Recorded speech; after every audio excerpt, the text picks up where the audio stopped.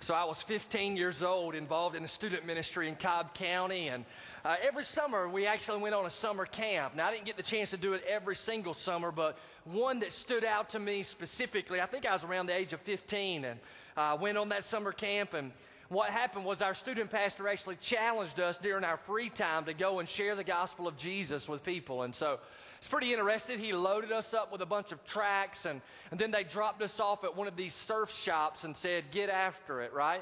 And they paired us up. And so I remember I was paired up with a guy named Adam, and Adam and I really weren't all that great of friends. I knew him from school, but it was pretty wild how God sovereignly placed us together, and we went through that surf shop, which, by the way, was a massive place, and we just ran up to people, and we would hand these little tracts out to them, and before you know it, we'd have conversations going where we shared the gospel with them and told them how they could turn from their sin, place their faith in Jesus, and have all their sin forgiven and be given a brand new life in Jesus. So we shared that, and as we did it, what was interesting is that we really encouraged each other through the whole process.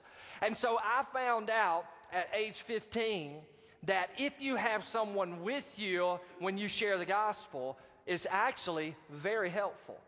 And not only this, I started thinking as I was studying, whenever I went to college, I met a guy named Jason. He and I, grew in a friendship with each other, but then we also got involved in sharing the gospel of Jesus with other people together. It's a pretty awesome thing. We started a ministry in Rome called the College Ministry of Rome, Georgia, and had a great time there reaching out to others with the gospel of Jesus Christ. After college, my wife and I were married. We moved to Centerville, Georgia. I was a student pastor there. And I can recall times in the past where she and I both would actually go to a person's house and we would share the gospel with a student, or we would sit down and actually share the gospel with the parents of those students. And we would kind of bounce off of each other and encourage one another in the process of sharing Jesus. Then I remember when I went to pastor for the very first time at a church in Austell, and while I was there, man, God began to allow people just to come that I could become friends with and be involved in sharing the gospel with them. I had a buddy named Michael. He and I used to eat on a regular basis, and we'd go out to eat lunch, and whenever we had a waiter or waitress, we would share the gospel with that person. We would together look for an opportunity, look for an open door so that we could share Jesus with them. And then I met a guy named Wesley who was visiting our church, and Wesley actually came to faith in Jesus Christ. And not long after that, he was so radically changed by the power of the gospel that he wanted to go and share Jesus with other people. And so I started hanging out with him, and he and I went, and I remember us going to houses and actually sitting down and sharing Christ with individuals so that they could come to faith in Jesus. Now, Wesley was a good friend of mine. Wesley then started dating my sister, and they got married. Subsequently, I don't like him anymore. But isn't it amazing how God just puts people in your life? And I even thought about coming to Concord, that God has really placed people in my life, and I've been able to be in their life, and we've been able to go together with the mission of making disciples everywhere. As I study the Scripture, Old and New Testament alike, oftentimes we discover that God actually puts people together on purpose. And their friendships are not just surface friendships, but they are friendships that are reaching out with the good news of who the Lord is. So as I think about that, even I think of Jesus in the New Testament. He sent 70 people out to do ministry together, but he sent them out in pairs. And then they all came back and they recorded and told the Lord Jesus what they had been involved in doing. And so here again we see Jesus setting people aside as friends. And I thought about our church body. I thought to myself, how many friends in our church do we have that are actually involved in the mission of making disciples together? Your friendships. Do you have people like that? Over the course of the past few weeks, we've been involved in this message series entitled Engage. We're seeking to prioritize a missionary lifestyle. And we've given you the idea of a mission truck, all right? So you're sitting in the truck and there's 4 gears and you pop the clutch on first gear. That's you making yourself available. You're just stepping forward saying, Lord, I want to be involved in the mission. And God is inviting every single one of us to be involved in that. And then as we shift down into second gear, we say, you know what? I want not only myself to be involved, but my entire family. So I just want to pass on the truths of the gospel in the mission to those in my family. And then as we move to the third gear, we want to engage our finances in the mission. Last week we talked about how we can just grin and give. But fourth gear is when you're really humming, bro, all right? That's when you're getting after it. And I'm afraid a lot of people don't get into that gear. Fourth gear is when your friendships are engaged in the mission of making disciples. So I'm going to talk to you about that this morning for a bit. Proverbs chapter 17, verse 17 in your Bible. If you've got it with you, I'd invite you to open it with me. Proverbs chapter 17 and verse 17. And let's stand together all across the building in honor of God's word. And you've got it there in front of you. Say yes. And if not, guess what? It's on the screen up here, all right? Proverbs 17 and verse 17. And I want us to all read it together. Okay, so I'm going to count to three. It's a short verse. Let's read it together. 1, 2, 3. A friend loves at all times, and a brother is born for adversity. Now notice the first phrase. A friend loves at all times. Now the word loves there is not sappy love. It's not some kind of puppy love. This speaks of a loyal love that friends have with one another. And what's awesome here is that these kinds of friends, they love at all times. Now I'm going to take that principle and I want to apply it right now to the friendships that you have in the context of making disciples. So even in the context of seeking to make disciples, God has sovereignly placed people around you that you can link together with, and in those times, in those occasions, you can be loyal to that person as you move with them to share the good news of Jesus. We're going to talk about how to do that today, but before we do that, let's pray. Father, what a great privilege and opportunity to preach this morning once again. And God, I thank you for this church body and what you're doing in our midst. And God, I want to pray in the name of Jesus that you would open our eyes to the fact that there are followers of Jesus all around us. And God, perhaps you want to link some together in tight friendships that are moving forward with the gospel, leading others to faith in Jesus. God, get as many of us into fourth gear as possible for your name's sake and for your glory. God, I pray you'd fill me with your spirit. Speak truth to your church today. Draw people to salvation who don't know you, and we'll give you glory for it. And it's in Jesus Christ's name that we pray. And everybody said, amen. So you can be seated. Let's talk about how friendships work together and what those friendships look like when they're involved in the mission, all right? I got you three things this morning. Here goes the very first one. They have similar passions. These friendships have similar passions. Now, again, when I say similar passions, I'm not talking about surface passions. This isn't the fact that you know somebody who loves steak and nail and the Georgia Bulldogs, all right? What I'm talking about is a deeper level of passion, a spiritual passion, that perhaps God has people, even in this fellowship, sitting around you who have similar passions as you. And as a result, God wants to link you guys together so that y'all can do ministry together. It's pretty interesting as you read Paul's letter to the church at Philippi. He actually magnifies his relationship with Timothy. And there's no doubt that Paul and Timothy's relationship rebounded to God's glory, and much fruit was born as a result of their mission work together. But Paul, writing to the church at Philippi in Philippians chapter 2, verses 19 through 21, actually describes his relationship with Timothy. And I want you to listen to the words that he uses to describe that. So listen to the text. He says, I hope in the Lord Jesus to send Timothy to you shortly, so that I also may be encouraged when I learn of your condition. For I have no one else of kindred spirit who will genuinely be concerned for your welfare. For they all seek after their own interest and not those of Christ Jesus. Now, according to this text, I want you to listen, Paul and Timothy had a similar passion.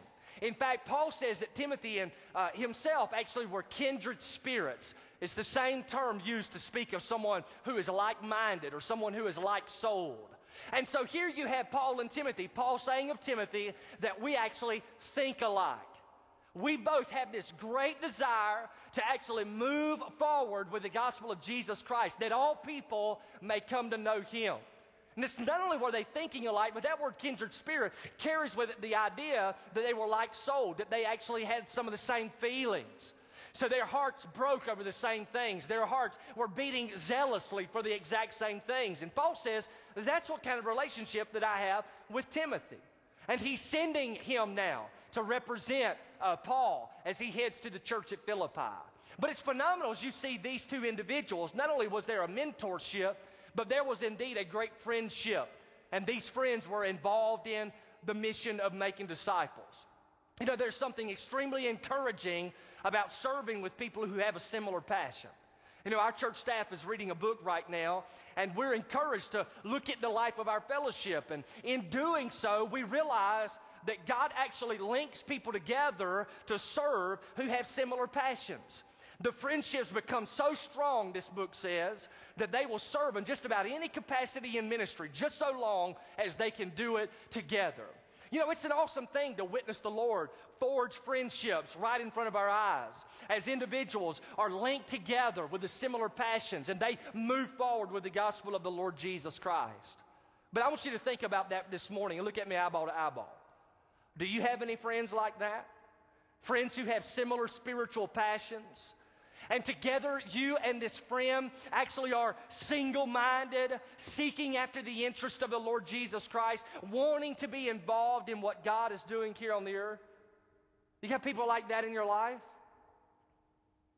Individuals with similar passions make a great impact for God's kingdom. But then there's a second reality about these friendships. And again, this is fourth gear, so we're getting after it. But they are also reaching others together. They reach others together. You know, the people that came to my mind for this were Peter and Andrew. Andrew was a disciple of the Lord Jesus Christ. And before that, he was a disciple of John the Baptist. It's pretty awesome because John the Baptist points at Jesus and says, "Behold, the Lamb of God who takes away the sins of the world." And Andrew left John the Baptist and started following Jesus. And then Andrew ran to his brother and friend Peter and said, "You've got to come and you've got to see Jesus." Now the Bible tells us in Matthew chapter 4 on one occasion that Jesus is walking alongside the Sea of Galilee and Peter and Andrew are in a boat there. And Jesus says to Peter and Andrew, "Follow me and I will make you fishers of men." And the Bible says in that moment they dropped their nets and they began to follow the Lord Jesus Christ. Now I want you to think about this, all right? Jesus says, "Follow me, I'm going to make you fishers of men." That was the very mission of Jesus in the life of Peter and Andrew. And can you imagine how many people Peter and Andrew had the opportunity to witness to share the good news of Jesus Christ? See, God raised them up. God planted them together. God used them as a friendship to reach others for the cause of the Lord Jesus Christ. Now, do you have a friend like that? Are y'all out there say yes? Do you have a friend like that in your life? Or let me kind of give you a few questions just to consider, okay? I know this is like people don't preach on this, so just pay attention, all right? I want to ask you a few questions.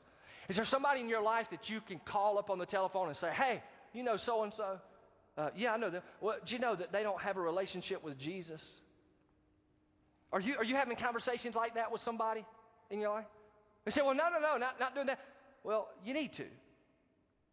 Or hey, how about this? Are you calling people up and say, hey, you know, so-and-so, I just talked to you about them. Oh, yeah, I know them. Hey, do you know they're outside of the faith? We need to pray for those people.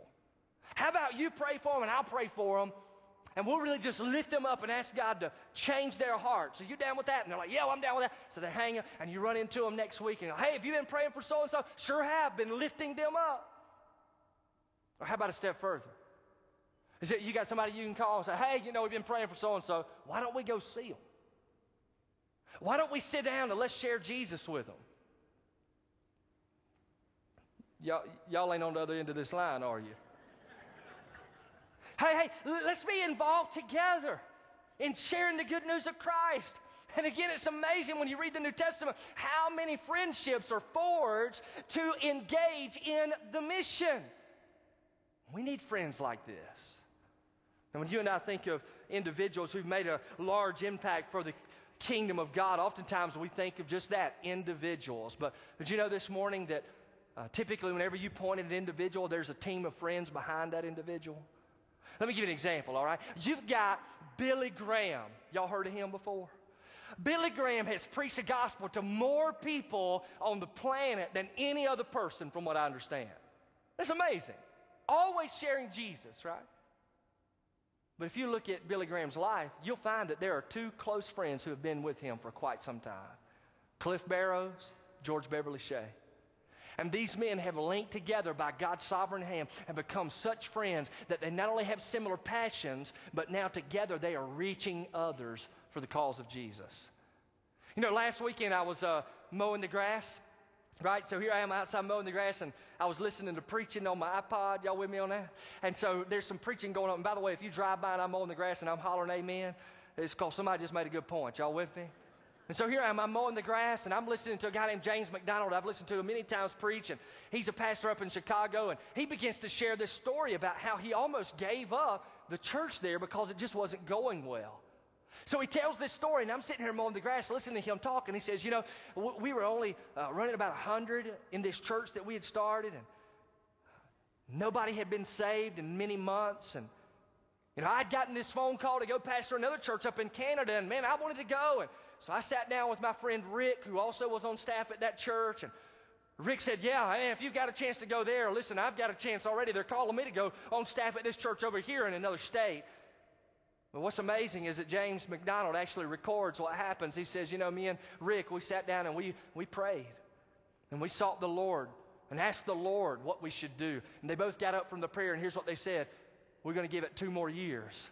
Now think about that, right? These two friends now are saying 2 more years. Let's keep plowing the ground. Let's keep planting the gospel. Let's see what God does. And now on the weekends, they are reaching literally thousands upon thousands of people with the gospel.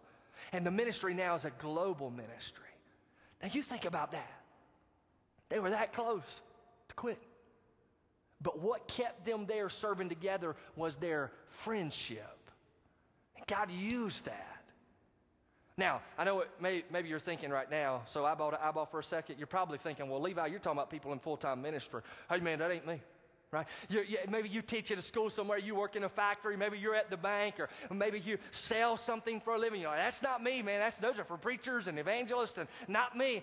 Let me tell you about 2 other people. You may or may not know them. His name's Randy Goss and Jim Hopstetter. Have you ever heard of these people? They actually go to church here. I think they're in this service. Are you guys here today? Randy, I see you. Is Jim here? There's Jim right there.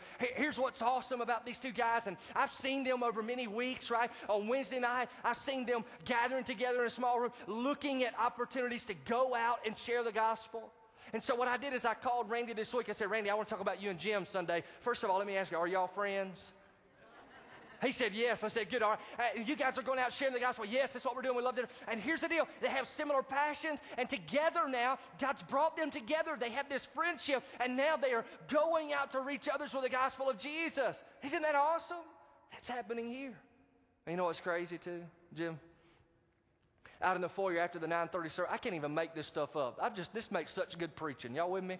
But in the 9:30 service out here, I run into some guests that I've never seen before. Hey, welcome. So glad that you guys are here. Can I help y'all find where you're headed? Are you looking for a small group? Yeah, we sure are. A guy named Jim Hopstetter invited us to come. And then he brought a card out that had your name on it. Are y'all listening to what I'm saying? What is the deal? The deal is similar passions, like-minded, going out with the gospel. Now listen, their relationship is no less greater or nor more greater than Billy Graham, Cliff Barrows, George Beverly Shea. The thing is that God has just chosen to bring them together and to use them for a season to push forward the mission. And here's the deal. I'm absolutely confident there are people in your life probably sitting around you this morning that God has placed there, and you have similar passions, and you need to reach out together with the gospel. Listen, God's not called you so you can be saved and just come to church and watch me preach every weekend. God has called you to be involved in this mission. And man, I want to challenge you. Get into 4th gear. Who is that friend? Who can you get involved in? All right, so y'all ready for number 3? Say yes. Y'all ain't heard preaching like this before. Y'all all right? Number 3, these friendships, they hold you up. They hold you up.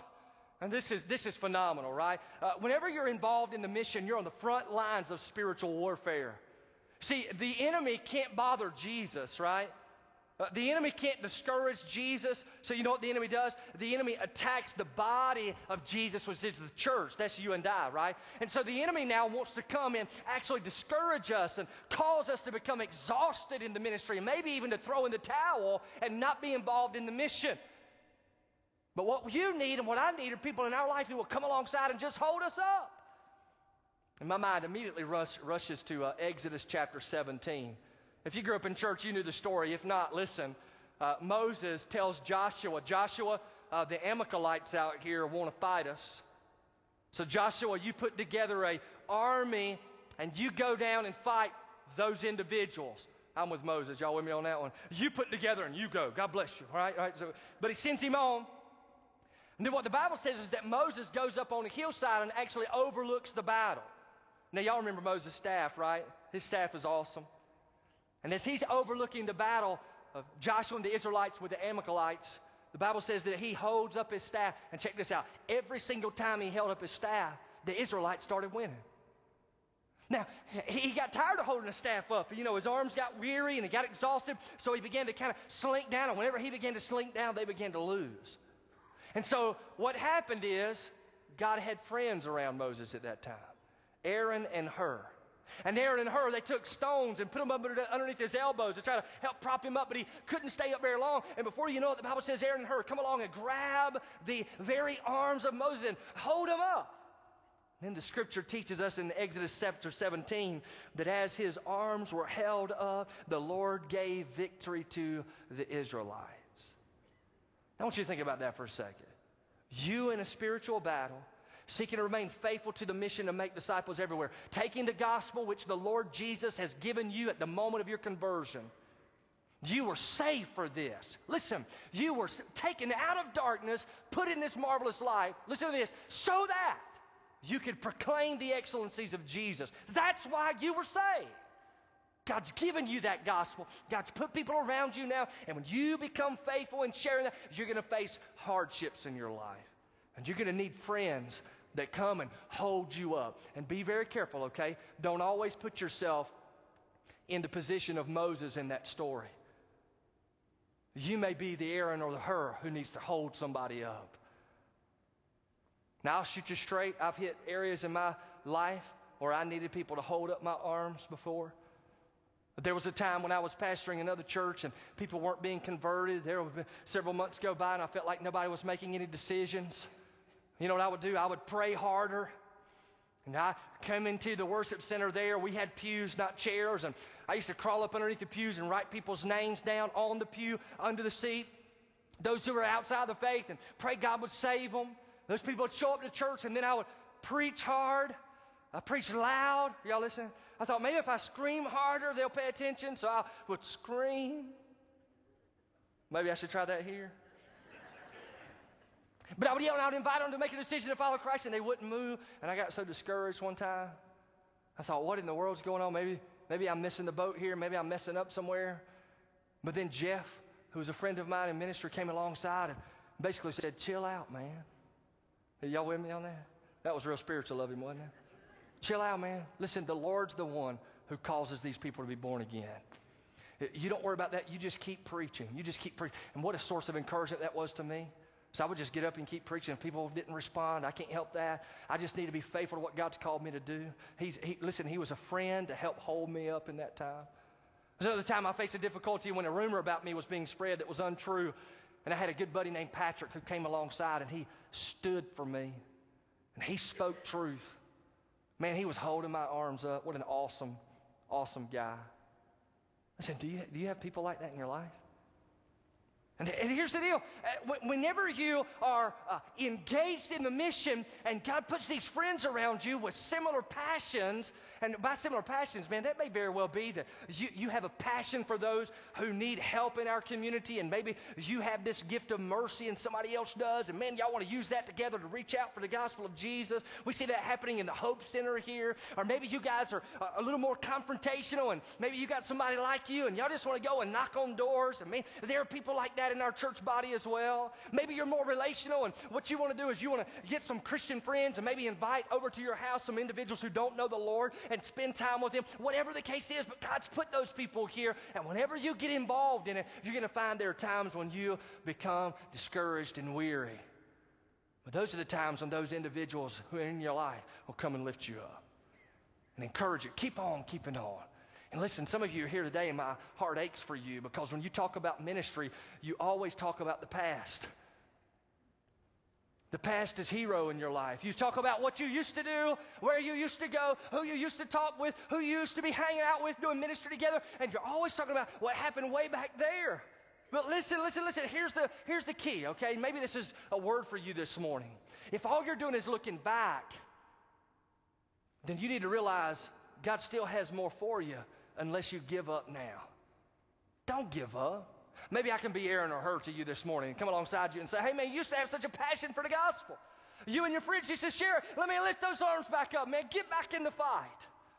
Be encouraged to do so. Now, some of you guys may have heard of David Brainerd. David Brainerd was a missionary who had a great heart to go to the Indians in New England. And David Brainerd, an interesting guy, his health was horrible.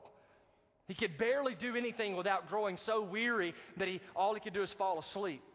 But he went to the Indians in New England with the gospel because God put it on his heart. And while he was there, he realized he couldn't speak all the dialects of every single person in the Indian tribes. And so he was at a disadvantage. And then he ran into this guy whose name was Tan-Tammy. Y'all ever heard of Tan-Tammy? Me neither, till this past week. Y'all with me? But that's an awesome name, isn't it? If we were having another kid, it'd be Tan-Tammy Skipper. Can I get a witness on that? But Tan-Tammy knew all of the Indian dialects and spoke wonderful English. And so David Brainerd, talking to him, says, Tan-Tammy, would you come with me and actually be my interpreter? And Tan-Tammy says to David Brainerd, well, I'm not a preacher. Not only am I not a preacher, but I've heard you preach, and I'm not even a Christian. David Brainerd said, well, that's okay. You come with me anyway and just speak whatever I speak. So Tan-Tammy agreed, and they went together, and they went into all these Indian tribes, and they spoke the gospel, and Tan-Tammy was the interpreter. And while Tan-Tammy was interpreting the gospel message one day, God began to work in his heart. And after the message was over with, Tan-Tammy came up to David Brainerd and said, David, today I have taken Jesus as my Savior. And then listen to what he says. You and I now are Christian friends. Y'all hear that? You hear what I just said? Friends. Now, fast forward David Brainerd's life. He's about to die.